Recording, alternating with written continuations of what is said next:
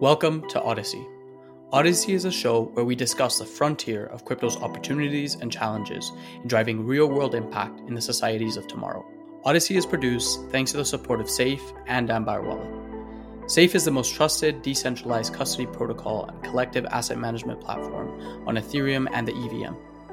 Ambire Wallet is an advanced smart wallet that utilizes account abstraction, acting as a gateway to Web3 applications and providing users with secure and effortless management of their digital assets. You'll hear more about them later on in the show. Let's get to it, friends.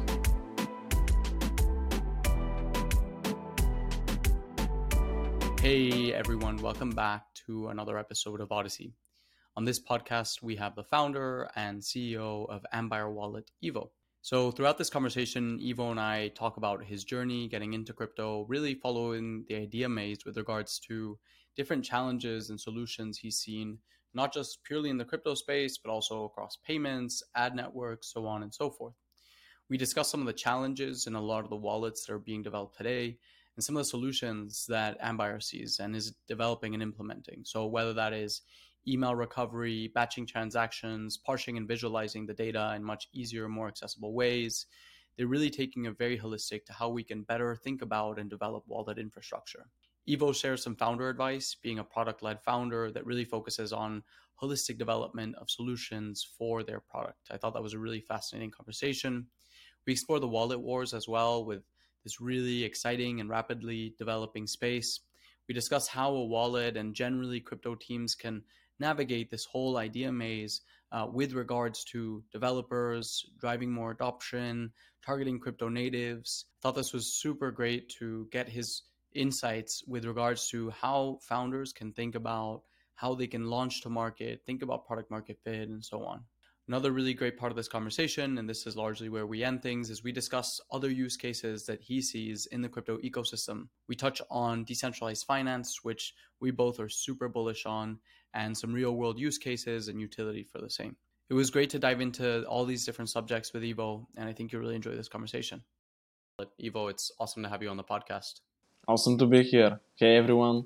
Really looking forward to diving into wallets. As you know, and as a lot of the listeners will be aware, my thesis is that wallets are really at the heart of mass adoption. So was really keen to get this conversation set up and explore your thoughts and thesis with regards to where wallets are heading, some of the technological innovations that are coming to the space as well. So let's dive into that. Ivo, I love kind of getting people's stories and their whole trajectory into crypto. I think it's a really important sort of facet of our journeys as well. So give us the rundown, like who's Ivo, how did you end up in the space and what's your whole trajectory been like? So I'm Ivo. I'm the co-founder and CEO of Ambire Wallet. And really, I started coding at a really young age, entirely self-taught. I started coding when I was 10 years old, and back then I did games. Then I moved to systems programming. I did some security stuff over the years. I made my own Linux distribution, so I'm really big into open source as well. And then in 2013 or 2012, I was still in high school and I discovered Bitcoin because I wanted to use a file sharing service, a file synchronization service, kind of like Dropbox, which only had two payments, fiat and Bitcoin. And I was like, what is this Bitcoin? Because obviously, as someone in high school, you don't have your own money to spend. So I looked into Bitcoin and I started mining it on my CPU. So I spent almost all of it on the file storage, but it was kind of my first thing in crypto. And in 2013, I started my first company with my co-founder. A media center, a video player, more specifically, that currently today has surpassed 25 million users. And I'm still an advisor there. We transferred it to a different management, but it's doing fantastically. And it's basically because of the product foundations that we set up there.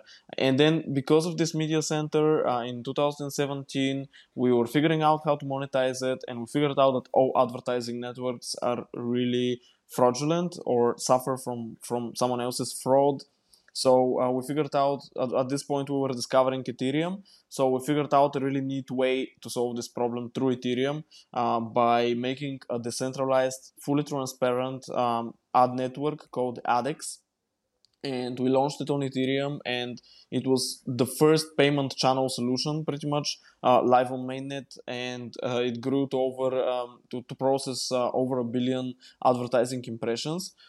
So in AdX, we found that publishers and advertisers who were kind of like marketing people, not technical people, they had huge difficulties signing up onto MetaMask and generally using Ethereum. So they were super confused by seed phrases. They were super confused by the fact that you have to have your wallet funded with ETH. So like those people, they would fund their wallet with like stable coins to pay for the ads, and then discover that they cannot send a transaction because they don't have any ETH. So that's extremely confusing to someone who is used to paying the fee in the currency that you're transacting with, like with traditional banks or traditional apps. So we built a wallet inside of the ADEX platform, which solved this through account abstraction. Back then, we just called it a smart contract wallet.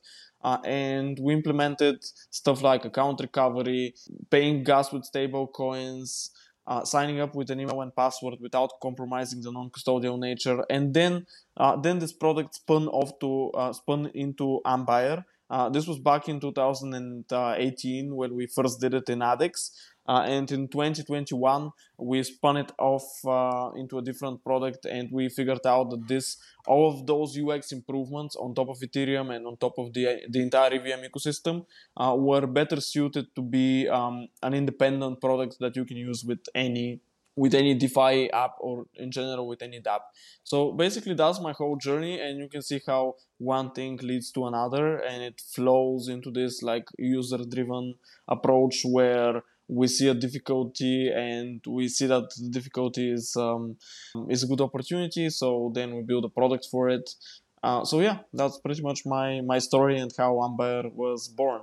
Awesome. Yeah, I mean, definitely just like doing a really great job of navigating that idea maze, right? Where you start with a media center, and then you realize there's inefficiencies in the market in the advertising space, and then you want to integrate crypto native payments into that, and then you realize that the wallet onboarding process is like super cumbersome. So it's the next thing that you want to tackle, exactly. right? And I think that I was gonna say nothing in this like life journey is like, okay, what's a good idea for me to do? Like everything comes super organically from seeing a growing pain. Totally. Yeah, I mean, I think a lot of entrepreneurs these days, especially in the crypto ecosystem, it's like they'll just look around and be like, all right, like what problem do I want to solve? And unless you have like that on the ground experience, it's hard for you to fully like have a grasp of the problems out there, right? And so I love that sort of that's Ambire's story and where things emerge. So give us what is Ambire kind of, you've mentioned a few of the features that you have implemented in there, but give us the sort of full on overview. And at this point, the audience is familiar with some of the information we've been passing along the podcast as well, but would love to hear it directly from your words. The way we summarize it is that Ambire is a Web3 wallet that makes crypto self-custody easy and secure for everyone.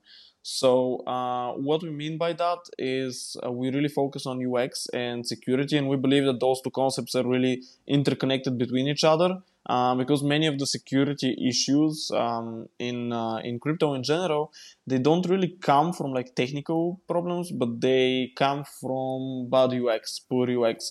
So like you will see like a lot of FUD going around regarding Trezor, how you can extract the private key, how you can extract the seed. But how many people were hacked because someone extracted the seed from their Trezor? I would bet that it's close to zero. But how many people were hacked because of phishing?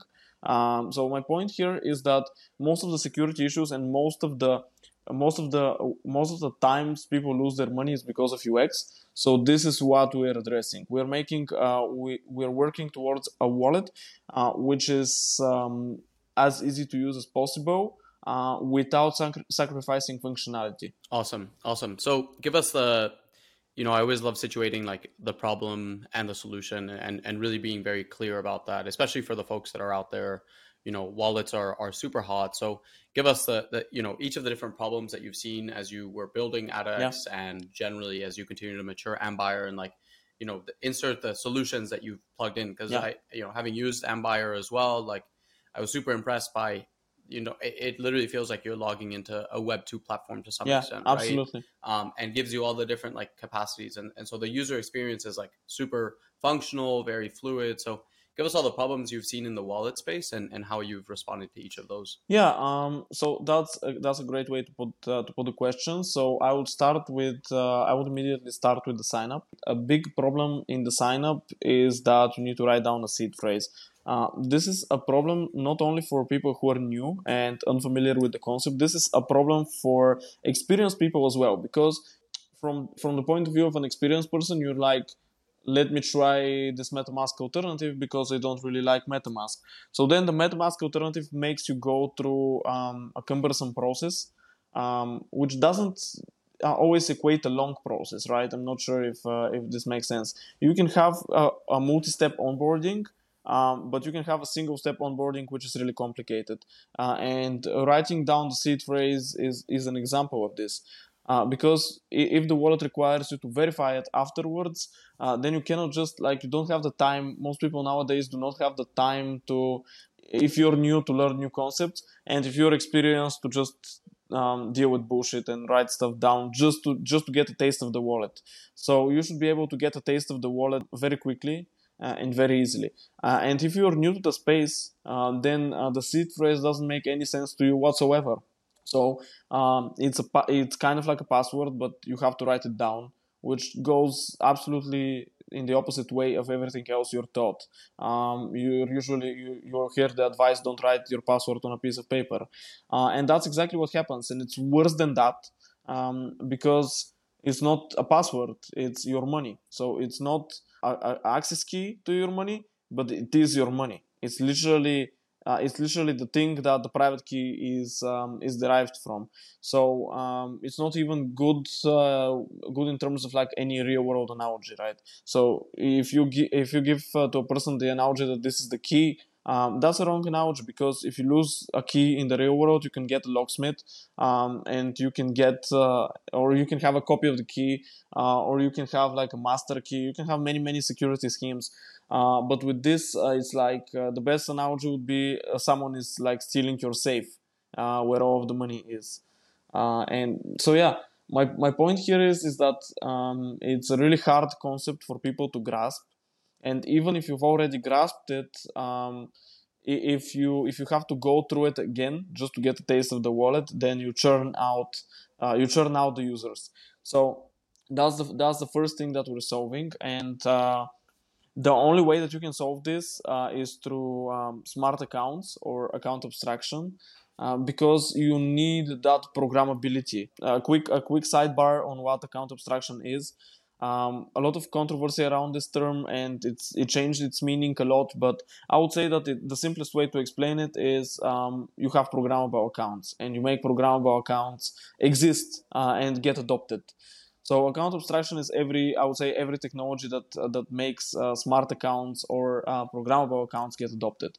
So you need programmable accounts because you untie this relation between having the account secured by one private key versus programming the account to be able to be secured by multiple private keys, by time locks, to have recovery logic. So all of these things are not possible with traditional accounts, because traditional accounts are equal to that one private key. They're equal. You lose the private key, the account is gone. You have the private key copied by someone else, the account is compromised. And this is something that smart accounts, which are programmable, can solve, because you can put stuff in code like, let's get this account be a multisig. Let's have a second factor authentication on this account through a mobile phone. Let's have a time lock if you want to spend over this amount of money. And all of this allows you to remove the seed phrase, because you no longer need to care about one single private key. You can have multiple private keys. You can use your phone to store the second private key.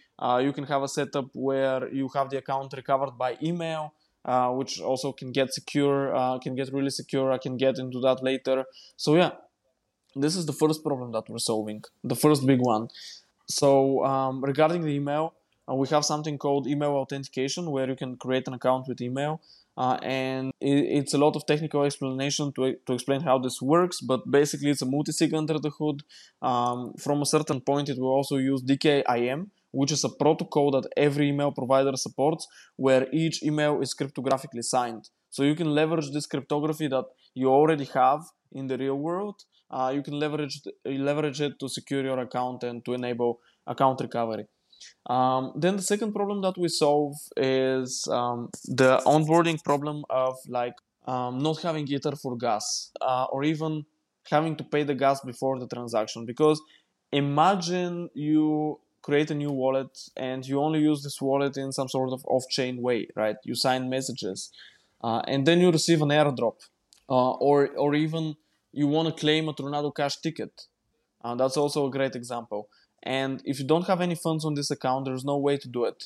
So the way we solve this is, first of all, by allowing you to pay the fee in different currencies, in stablecoins, and then second of all, and this is really hard for people to wrap their heads around, but it makes a lot of sense when you get used to it, is that the fee gets deducted at the end of the transaction. It's still an atomic process. It's still either the entire transaction fails or the entire transaction succeeds with the fee payment, but you pay the fee after code execution, which means that you can claim a Tornado Cash ticket without having any funds in the account before that. So this is mind blowing, because on Ethereum, even if you're claiming Ether, you cannot pay this transaction fee in Ether because you need to have the Ether beforehand, and this opens a huge privacy vulnerability because you need to fund the wallet with Ether from somewhere, which already doxes you.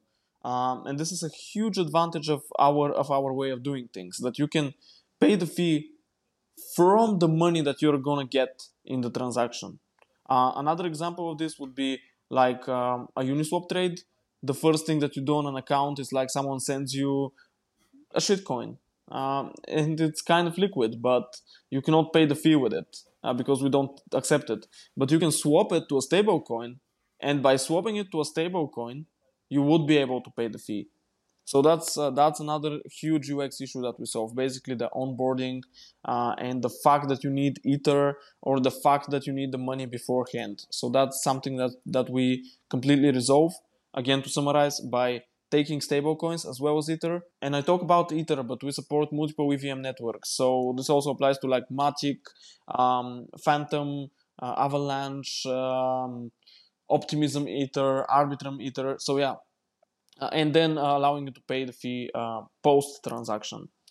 So yeah, that's the second big thing that we solve. And the third big thing, I will just touch upon this, is transaction batching. You can do multiple things in the same transaction. This is huge when interacting with DeFi, because DeFi dApps, they want you to do like a million things. And if we can simplify this and make it like one simple zap, one transaction, this simplifies a lot. And this is particularly noticeable with ERC20 approvals, because I've seen a lot of people who get onboarded onto crypto in the last bull market. They want to use Uniswap. They do use Uniswap, and then they sign the first transaction thinking that this is the swap. And then after this, they discover that they have to sign a second transaction, which is the actual swap. And the first one was actually an approval, which of course doesn't mean anything to them, right? It's like a completely foreign concept. It doesn't have any meaning without any context. So you paid like $5 for gas, and you think that this is gonna do your swap.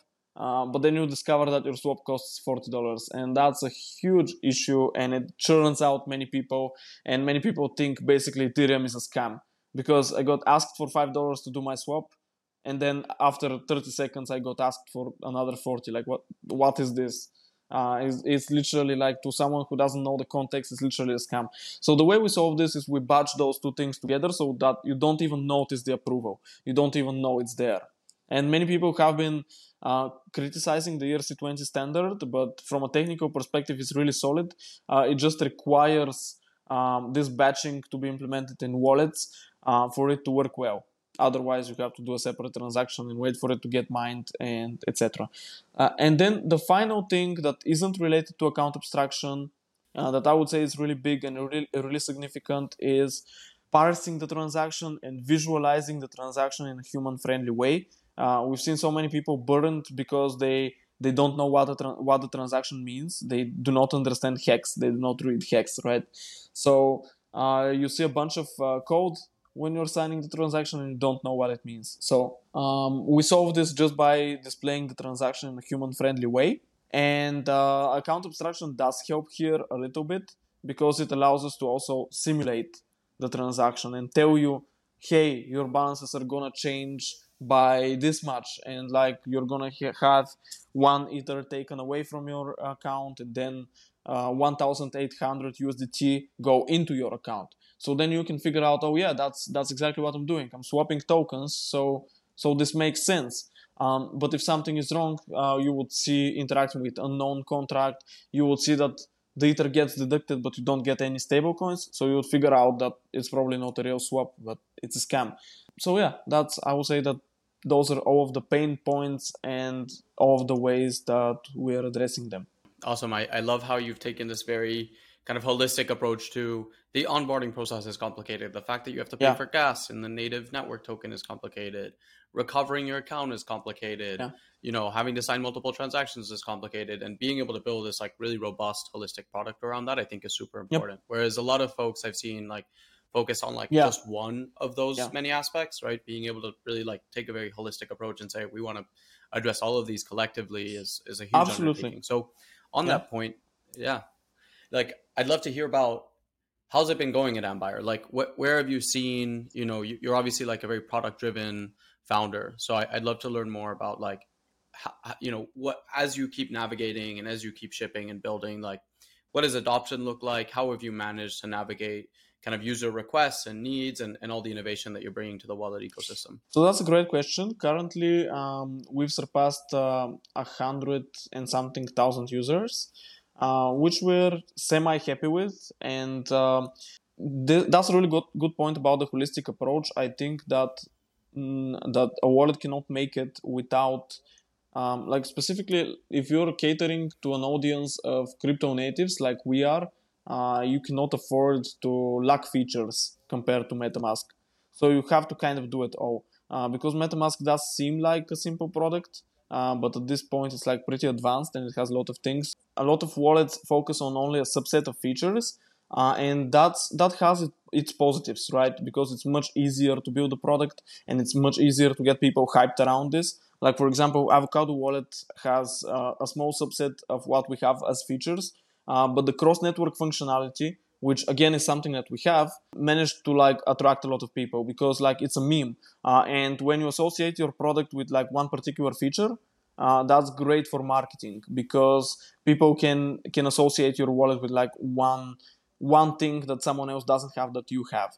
So building wallets based on just like one additional feature or a few has its advantages, but we think that unless you bring everything to the table, you cannot cater to the crypto native because as much as we think of MetaMask as a simple product, it's actually not, and at this point it's pretty feature packed, even though that's not obvious. And unless someone matches that, it's really hard to compete with it. And when it comes to navigating user requests, overall we you said it yourself, we have a product driven approach. We wait for something to become loud enough, like for a user request to become loud enough, and then we prioritize it and ship it. And we've shipped in the last year like tons of features. In hindsight, I would say that this wasn't the most brilliant move, and it turned out that this niche that we're going after of crypto natives, they would strongly prefer an extension over the web version that we're currently building. There's tons of reasons for that. One of them is psychological. It's purely psychological. It's the fact that people do not associate web wallets with wallets. Actually, they don't associate web apps with wallets. They associate them with like social networks, dApps. Not necessarily with something that's like a root product, not something that's attached to your computer at all times, and something that like not a phone but an application. So we kind of need to be the phone, right? We need to be the tool. We don't need to be the application. So From that perspective, it makes sense to build an extension. From another perspective, we need to, in order to manage private keys within the wallet, we need to go the extension route, because the web app is not a platform which is well suited enough for storing private keys, and this was fine in version 1 because version 1 doesn't rely on storing private keys that much, if at all. We use multi-sig schemes under the hood. We heavily rely also on people having hardware wallets as well. So the first version wasn't really something meant for being necessarily a software wallet. When it is a software wallet, it's used as a multi-sig, so it's secure. It's even more secure than traditional EOAs.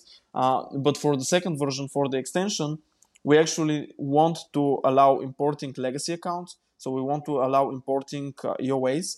And for this, there's no other way to do it securely other than an extension. Another reason is connection to dApps is really way easier in an extension. It's okay with the web application, you can do it with Wallet Connect, but you have to switch through tabs and it's kind of cumbersome. And also, Wallet Connect doesn't fully work perfectly all of the times. And most importantly of all, having an extension which is always pinned, always right there, is just the easier UX. It's just easier than having to copy the Wallet Connect link around. So there's many reasons that catering to this audience of crypto natives requires an extension, and is better suited for the extension form factor. And also, when you think about the market as a whole, every single wallet is going after some different audience. Every single wallet is going after the newbies, or going after like a specific network, or going after like specific DeFi actions like InstaDApp was in the past. And when you think about it, it's mind-blowing that no one other than Rabi and maybe Frame is going after the MetaMask audience, the core MetaMask audience. No one is going after the crypto natives who are struggling with MetaMask, because even though MetaMask has improved a lot in the last years, even crypto natives do not get it. Even crypto natives struggle with it a lot. And most product-driven founders, they don't think of it that way. They think of it, oh, that person is a crypto native, he's a degen, he can figure everything out. He already knows this product. He doesn't have an issue with MetaMask. But the reality is not so. The reality is that everyone is struggling with pretty much every single wallet. So even when you look at the audience of MetaMask itself, no one is targeting it, and no one is specifically thinking of how to make life easy for this core community of power users. If you haven't yet explored the benefits of smart wallets and account abstraction, you should definitely check out Ambire Wallet. It is the wallet you wish you had when you started your crypto journey. Ambire works with all EVM chains out there, the layer 2s like Arbitrum, Optimism, Polygon, but also non-Ethereum ecosystems like Avalanche and Phantom. You'll never have to spend your valuable ETH again, because Ambire Wallet lets you pay for gas in stablecoins, one of the many perks of smart accounts. The web application of Ambire Wallet offers a number of fiat on-ramps for seamless conversion of fiat currency into crypto. And if you prefer self-custody with a safety net, you can recover a lost Ambire Wallet using an email, address, and password, without giving the Ambire team any control over your funds. Ambire Wallet is available on both mobile and web platforms, providing a range of features including a gas-saving mechanism, effortless integration with multiple dApps, transaction batching, and more cool functionalities to enhance your digital asset management experience. Stay tuned, as an extension of Ambire Wallet is coming soon, TM, to expand its accessibility even further. Want to get your hands on the Ambire Wallet? Check it out at ambire.com. And now, let's get back to the show. Yeah, no, I totally agree with you, right? Like, I think even this notion of a like super technically savvy crypto native is somewhat of a misconceived notion. Like, I think you have your developer oriented crypto natives that are able to navigate all the technical issues that arise with using different wallets. And then there's like the folks who are, can sort of navigate it, right? Or can like kind of piece things together. And then you have your crypto natives that like maybe came in over the course of the last bull run that like love buying and selling NFTs. Like, those guys are crypto natives to some extent as well, right? And so, but there are so many different audiences even within the crypto native space that I think that one being able to build this, like, okay, we want to build a feature kind of wallet that can do everything for you and makes it like much easier. It seems like definitely the right choice Yeah, to go. yeah. Um, yeah, Absolutely. And I was going to say, I know people from 2017 who are still struggling, who've used MetaMask like on average like 2 or 3 times a week. And to this day, they don't really understand what's going on. And great anecdote. A few people who I know who are long-time users, really like from 17, 18, they didn't know that when you import a private key into MetaMask, this private key doesn't get associated to your seed. So like when you re-import MetaMask on a different machine, you import the seed and you don't have all your accounts. So great anecdote. Still, no one still knows what the heck is going on. exactly. And as you said, it's like oftentimes people have this association of like, oh, if I lose the key, I'll be able to recover it. Same way, I think the mental models that we use with wallets are somewhat misplaced. And as a consequence, I think like onboarding Yeah. mass users is going to always be a challenge. So with that in mind, like I'd love to get your thoughts Yep. on what are the other challenges that you're seeing in the space, and like you're clearly like you've shown that you've navigated this idea maze, but like what are the other challenges and ideas that you think are really, you mentioned the extension as well, like what's on the horizon for Ambire that you're wanting to put more focus towards? So we want to put more focus into brand awareness and trustability, because the biggest challenge of getting a wallet adopted is getting people to trust you, and there are good reasons for this, because most people do not realize on a conscious level, but maybe they feel like this is true, that wallets can rogue you in multiple ways. Unfortunately, even open source wallets, if you're not like reading the source code yourself, there's like a lot of room. Even if everything on chain is correct, even if and everything with the private key generation is all right, you always have this vulnerability of having to trust the wallet provider to some extent. I wish this wasn't true, and we're doing our best to mitigate it. Like for example, we're fully open source. You can always run Ambire from source. We do independent security audits. Unfortunately, though, the reality is that adopting a wallet requires a great bit of trust, regardless of whether you do understand why or you don't understand why. Like everyone is very cautious with their money. And this is also part of the reason that we're going after power users and crypto natives and not going after new people. It may sound counterintuitive at first, but when you think about it, when you analyze the market, when you like listen around and try to like be in tune with your surroundings, you will notice that everyone who is kind of new and crypto curious relies on recommendations from their friends. You ask someone like, "What do you use?" and the someone who you know who has been in crypto for longer than you says MetaMask. And so you need to change the opinion of the people who are actually the opinion leaders. You need to change the opinion of the people who are the hardcore users of MetaMask, and you need to convert even like 1 or 2% of them would be sufficient to get the ball rolling. But you need to convert some of them in order to start mass adoption. I'm pretty certain about this. It's a really hot take, but I haven't seen anyone put their life savings into a wallet that isn't recommended by a friend. Mm. So going from that logic, I would say that's the biggest challenge. The biggest challenge is earning the trust of people, and I think the only way to do it is through early adopters. Totally. Yeah, I love this idea, right? It's like memes are crucial. And so even Yeah, with the recent like Ledger debacle was like the meme was that the yeah, secure enclave was totally air gapped. And that wasn't just a meme that was like a rumor. That was a meme that had been confirmed supposedly by the Ledger team repeatedly on social media, on a lot of their help channels. And it was like, we never have access to it. And then all of a sudden we find out that, well, actually, all it takes, we're just one firmware update away from that not being the case. yeah. Unfortunately, I would say that this is a case of marketing debt. I'm not sure if that's a term, but it's like technical debt, but it's marketing debt, right? So like you're marketing a concept for a long time, and then it turns out that this concept isn't exactly like that. So now you're suffering, and unfortunately, the reality is, as a technical person, I can say that um, the issue is rooted in physics, really, because like every hardware device which contains a key also has the potential of this key to be extracted.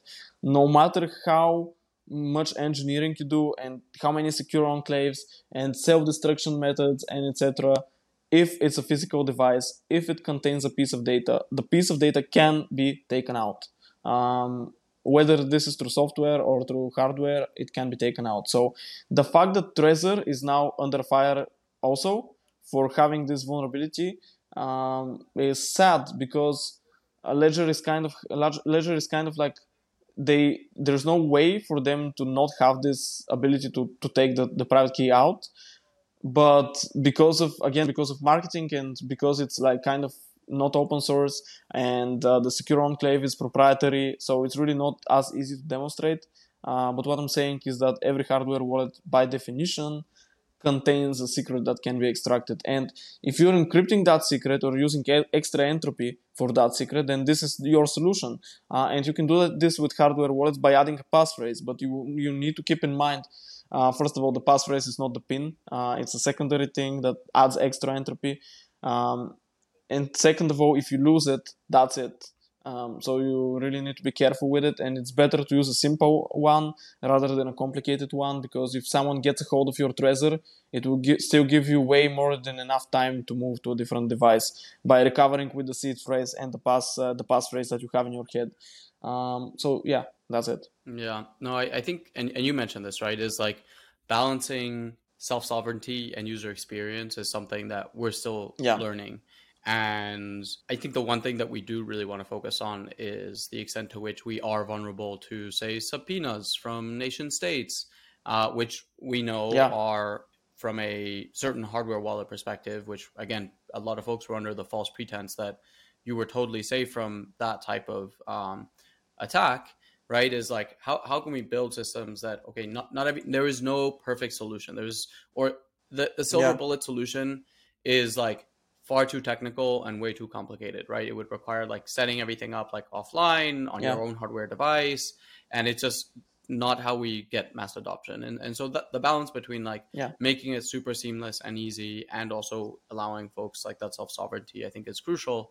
And I love that that's, the idea space that you guys are situating yourself in is like, let's make this onboarding process for crypto natives like seamless and a great, enjoyable experience at the end of the day. So I'd love to like talk about, we started already exploring this, but like, let's explore the wallet wars, right? Like from a product standpoint, like how do you navigate the various wallets that are in the ecosystem? And, how are you looking to position yourself? You said like brand awareness and functionally like the Lindy effect, right? Is like, so long as a certain product has been around for long enough and enough people use it and it's recommended by friends, like that's crucial. And another anecdote, right, is like, I onboarded my cousin to a wallet, and he onboarded his two siblings to the wallet, and then they all lost their like private keys. And then they were like, hey, like, thanks so much. Like, thanks for getting us in this crypto thing. Like we lost, a bit of money. And so they've now been like a little bit burnt. And so, I think there is a huge need for better wallets. A lot of, folks are trying to innovate on this front, but how are you navigating the wallet wars? Where do you like to position yourself, and where are you gonna keep growing and pushing that envelope? So we already touched on this, and what I would say is that the way we see things is we need to start with early adopters. We need to start with power users because they're also struggling, and then as they start appreciating our product, then the adoption circle will grow organically. And some of the new people will start using this wallet as well, and then we can figure out how to optimize for them and whether it's worth it. It's worth it to optimize for them. But my whole point here is that wallets are critical exactly in preventing what you're saying, exactly preventing the negative growth of cryptos, if I may say so. Like. Every product or every industry will grow exponentially if there is word of mouth and if it's usable and if it's valuable. And our industry is definitely valuable, but it's not usable. So like what you end up getting is a lot of people getting churned out and a lot of people getting burned. And now at this point, we've kind of sort of tainted ourselves by creating this impression in most people that crypto is either a scam or next to unusable. So that's what we're working against, and that's also one reason why we're focusing on early adopters and on believers first, because we believe that the average Joe is way too like skeptical at the moment to enter the space. Obviously, greed will do a lot to rotate that, to shift that, because when you have periods of like strong markets, bull markets, people forget about their like negative thesis, right? So especially if it goes for long enough, at one point there will be like, no, that's a scam, no, that's a scam, and then at one point they will all FOMO in. So that's why I think it's really important to stay within our community at the moment and optimize and make the perfect product for humans, but ship it to our community. So like perfect product that is easy to use, because as I said, power users also deserve ease of use, and like figure out all these concepts, because not even we are aware of like all the terminology and all the concepts and all the mental models that go behind wallets. So let's start by making it clear to ourselves, and then growing it out, and then using good opportunities for this to grow when people are more inclined to like leave their skepticism aside, because definitely there's a lot of skepticism in the like normal world on crypto. And another part of this question, the other part of the answer would be that once again, I believe that we're very uniquely positioned as one of the very few wallets that want to do both power users and ease of use, and want to do like a feature-rich product, which is also easy to use. Everyone goes in either one or the other direction, and normally like every book would tell you that you need to be sharp, you need to focus, but at the same time we believe that here focusing means delivering on both, because if you deliver only one of those sides, you're delivering a broken product, you're delivering something that no one will use. And there's a reason why MetaMask kept its dominance. There's a reason why MetaMask is not slowing down. And this reason is that it's reliable more than we'd like to think, even though it fails a lot. It's actually one of the most reliable things in crypto. And it is sufficiently easy to use for crypto natives. Not exactly, this is very debatable. It's sufficiently easy to start using, but then it's also really easy to get burned. So that's something that we need to address to make like the 10x better product. And it's also really like trustable in a way. It's really established. It's been around for a long time. So yeah, that's the summary. Yeah, I mean, I think there's definitely this trajectory that a lot of folks go through as they navigate the different wallets they use. Maybe they start with MetaMask and then they use something else, and then they go to something else. And I think like being able to land at a wallet that will give you everything you need, I think is the ideal journey for us, right? And so I'm excited to see that happen, Yep. and excited to see that movement sort of continue to flourish and grow, and see wallets really take the center stage of mass adoption, particularly with what you said with regards to the average Joe, right? Like I surround myself, like 90% of my friends are crypto natives who, really believe and see the power in the technology of blockchain, and at really like base principles level. But I think it's always surprising to me, especially like now, sort of in the depths of the bear market, of the degree of skepticism. It's like, no, that stuff's just for like the folks that got in early and da da da. So, Yeah. I think that shift in paradigm over 1 to 2 years will be crucial to have the infrastructure ready there. So on that point, like, Yeah. what do you see? What are you excited for? Like over the course of the next couple of years, like emerging from the crypto ecosystem, when we think about mass adoption, when we think about utility, like what's on the horizon? Outside of the wallet space, but just more broadly speaking, like what gets you excited about the future of crypto? Safe, previously known as Gnosis Safe, is a decentralized custody protocol securing $60 billion in assets today. It is establishing a universal standard for secure custody of digital assets, data, and identity. SAFE is on a mission to unlock digital ownership for everyone in Web3, including DAOs, enterprise, retail, and institutional users, both through their SAFE core account abstraction infrastructure, and of course, its flagship product, the SAFE Wallet, the wallet we all know and love. Start using SAFE for building on top of the SAFE core account abstraction stack by visiting safe.global. And now, let's get back to the show.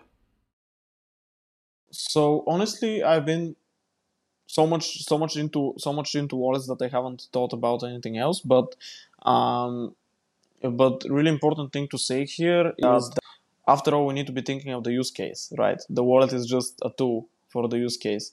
And the thing is, my thesis is that there will be use cases, and I'll get into what use cases. But the wallet is gonna whoever wins the wallet stuff is generally gonna benefit from those use cases. And I don't think that the wallet has to be necessarily tailored for that use case, at least not from the beginning. As the use case is emerging, obviously all of the wallets would get sharpened into this use case. But I don't think that the right approach is like, let's build a wallet for NFTs or let's build a wallet for DeFi. The wallet has to be general purpose because people already have crypto. They already have like investments and they need to hold them somewhere. That's already a use case. We're setting this aside, and then it also needs to be able to connect to dApps so that it can universally do anything. And then as one winner use case emerges, then the wallet needs to be sharpened up. But personally, I would say that DeFi is always going to be really close to my heart. And the reason for this is that I'm a big user of Aave. And I love this concept of lending. I think that it's underestimated. You can like finance your purchases, finance your life without having to sell your crypto, which is really powerful, both from a tax perspective and from like wealth optimization perspective. Then you can use it to like do mild leverage over your portfolio, which is always better than extreme leverage, right? I would never recommend to someone do 2x or 3x on Binance and ape away their net worth. But like doing 10% leverage is fine, in my opinion. So yeah, I would say that DeFi is the thing that I'm most excited about, and generally like moving the entire financial system to crypto is something I'm really excited about. Now, I do understand that this is extremely niche because it's 2023 and most people have no concept of the financial system, like not even professionals. I mean professionals in like different fields than finance. Because I think everyone should understand finance and the financial system to some extent, but that's not the reality. So maybe DeFi will always be niche. It's something that I'm excited about, but maybe it will stay niche. Then NFTs are fantastic because you can use them for so many things, right? You can use them for like pure collectibles. You can use them for like access lists. So like, for example, if I'm part of a club, I would need an NFT. And in many ways, they can replace legal contracts. Also, you can like use them as deeds, as registration certificates, as titles. And that's fantastic because then you can plug it into DeFi. And then you can make DeFi like you can make it consumer friendly. Like imagine the following use case: like your car is actually the registration certificate is an NFT. So then you put this NFT into Aave, and you get a credit line. So let's say you need 10,000 in cash. Your car is worth 20,000, and you could finance that in like 5 minutes. You don't need to go to the bank. You don't need to get your background checked. You don't need to basically go through all of these degrading degrading experiences of like the bank having to check you out and having to decide something that's very clear. If you do have an asset that's worth X amount of money and stable and secured, you should be able to get a credit line of that asset. And this really excites me. Like you will be able to do this in like minutes, or even like mint a virtual credit card or whatever and put it in Apple Pay and like be able to spend money which is like collateralized by your real world assets. So that's just one thing, but it all falls within within those two things, NFTs and DeFi. Games are also really excited because games have always been like really close to this. Games have always had some form of tokenization, so I'm curious to see if this will kind of like merge into Web3. Again, there's a lot of skepticism within gamers, so I'm just watching the space.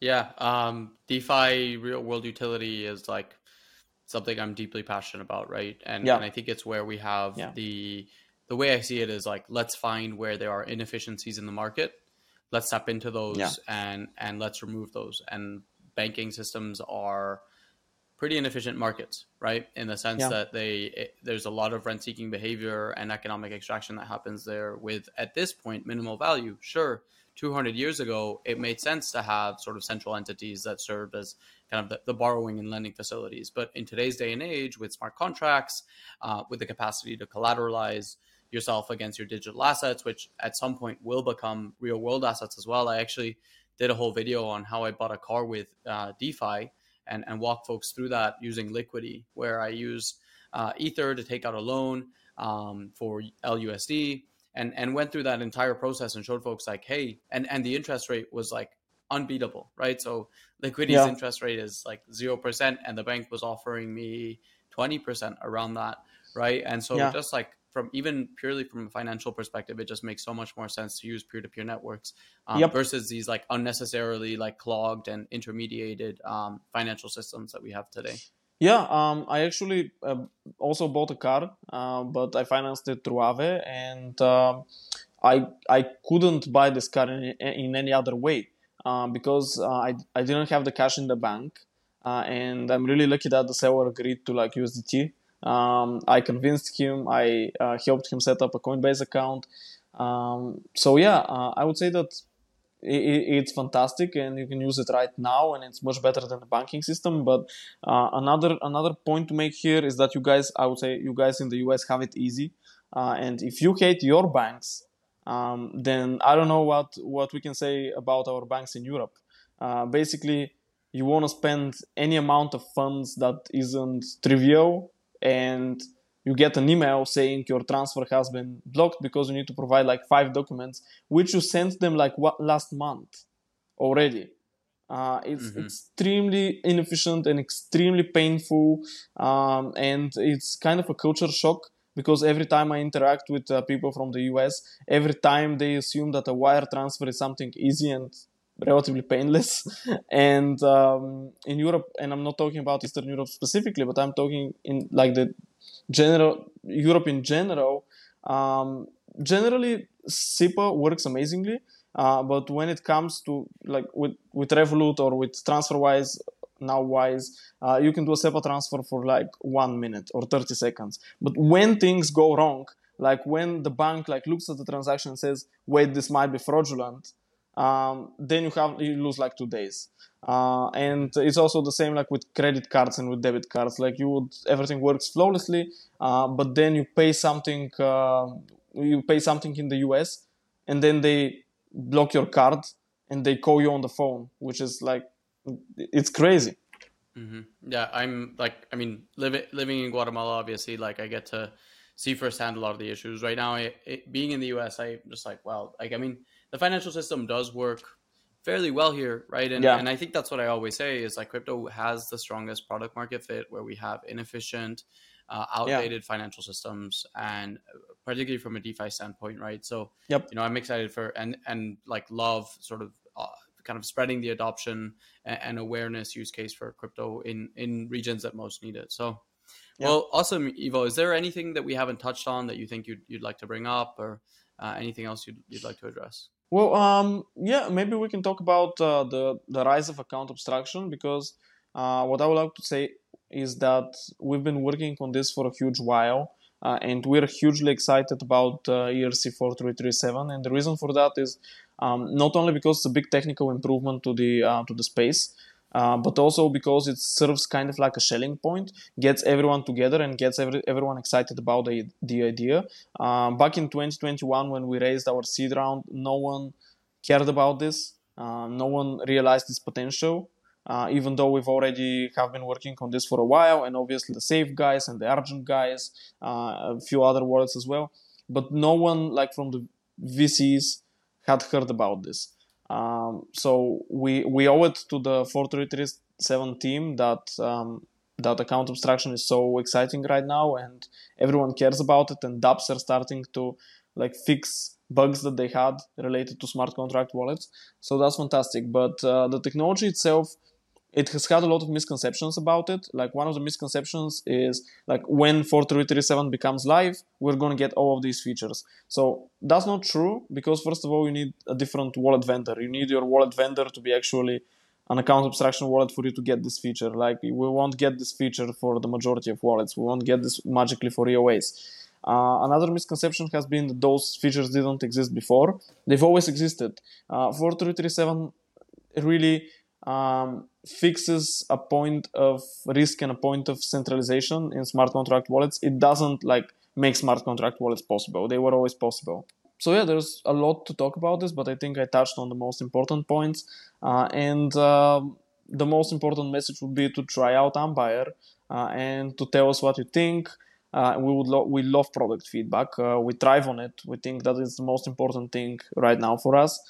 So I encourage everyone to go to ambire.com, test out the product, and tell us what they think. It's currently a web application, but you can also sign up for the mobile beta, which is going to be out very soon.